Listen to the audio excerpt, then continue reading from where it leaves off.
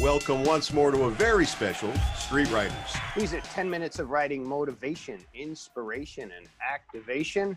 Here's the second half of our interview with Academy Award winner Marshall Curry. They beat us to the punch. Admiring the craft or being jealous of it. Marshall, we're all jealous of you, but is there something that inspires you? There's a lot of good stuff on TV these days. There's some great music that I'm listening to and loving, and one piece of art that I wanted to draw people's attention to is actually the podcast that was the inspiration for my short film, The Neighbor's Window. That story I wrote was inspired by a true story that I had heard years before on a podcast called Love and Radio. And it's a terrific podcast generally, but the story in particular is told by a woman named Diane Weipert, and the story is called The Living Room.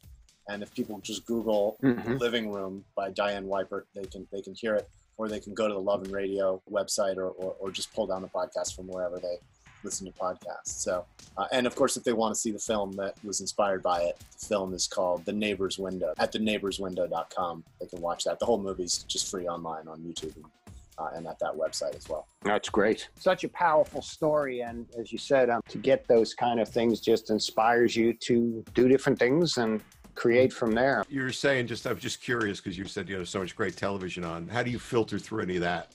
You know, Mark and I talk about that sometimes. Like, how do you figure out which one to choose from that? It's tough. I mean, for us, it's probably word of mouth is 99% of it. So just asking people, and you know, there've been shows that we've watched the first one and thought, I'm not sure this one's for us. Not even because they're not good, but my wife and I probably have a lower than average tolerance for violence. You know, like not from a moral perspective necessarily, but just like we're just squeamish or, you know, pains us. So like we never did the Game of Thrones thing. Like sexual violence is particularly makes me a little uneasy from my wife too, I guess. But sometimes it's hard to know until you try. Hey, what writing is knocking you out? Tell us about it at anchor.fm/streetwriters/message.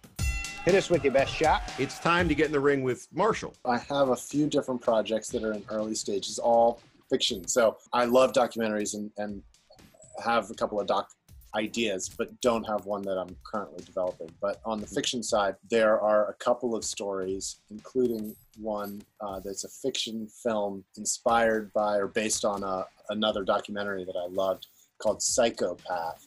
That's like a quirky documentary about a garbage man who lives in Oklahoma outside of Tulsa and decides that he wants to build the largest, most profitable haunted attraction in all of America. Oh my God. And so he buys some land and starts building this thing. It's sort of like Field of Dreams, but with Addams Family.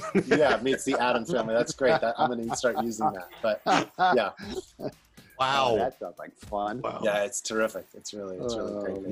My family used to stage haunted houses, so is that right? I definitely want to see where you go with that. That's awesome. Okay, might have to call you for some advice. Dan's a local star here because every year, because we both live in Stamford, Connecticut, and just coincidentally, I met Dan in the city and we worked there, but every year in the newspaper for a million years, Dan and his brothers would be featured on Halloween night because kids from all over the neighborhood used to come to this crazy man and families Halloween extra, and it was beautiful. It was amazing stuff.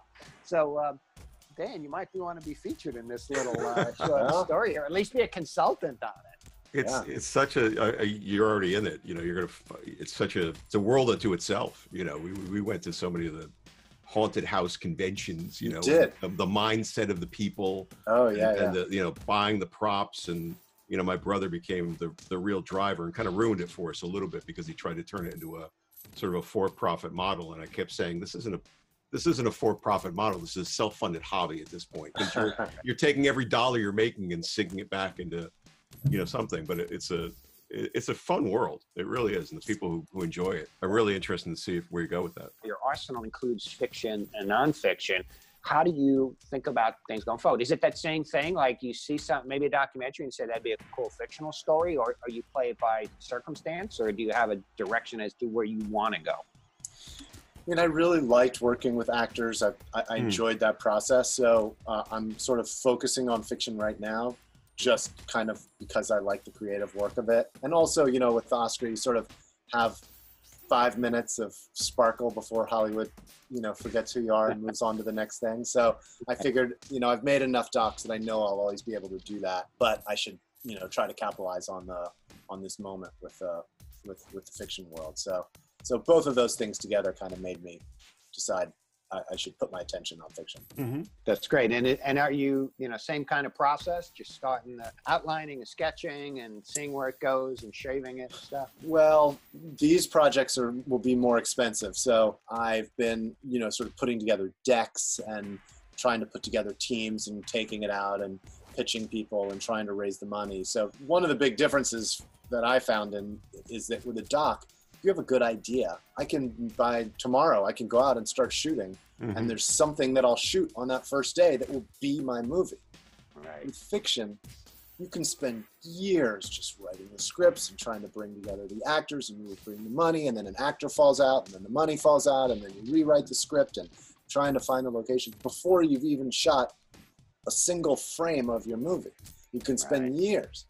And so that's in some ways a very frustrating, the unsure feeling of not knowing if you're actually ever even going to be able to make something. So most of that work right now, it's all so much work up front before you get to actually do the work of writing it.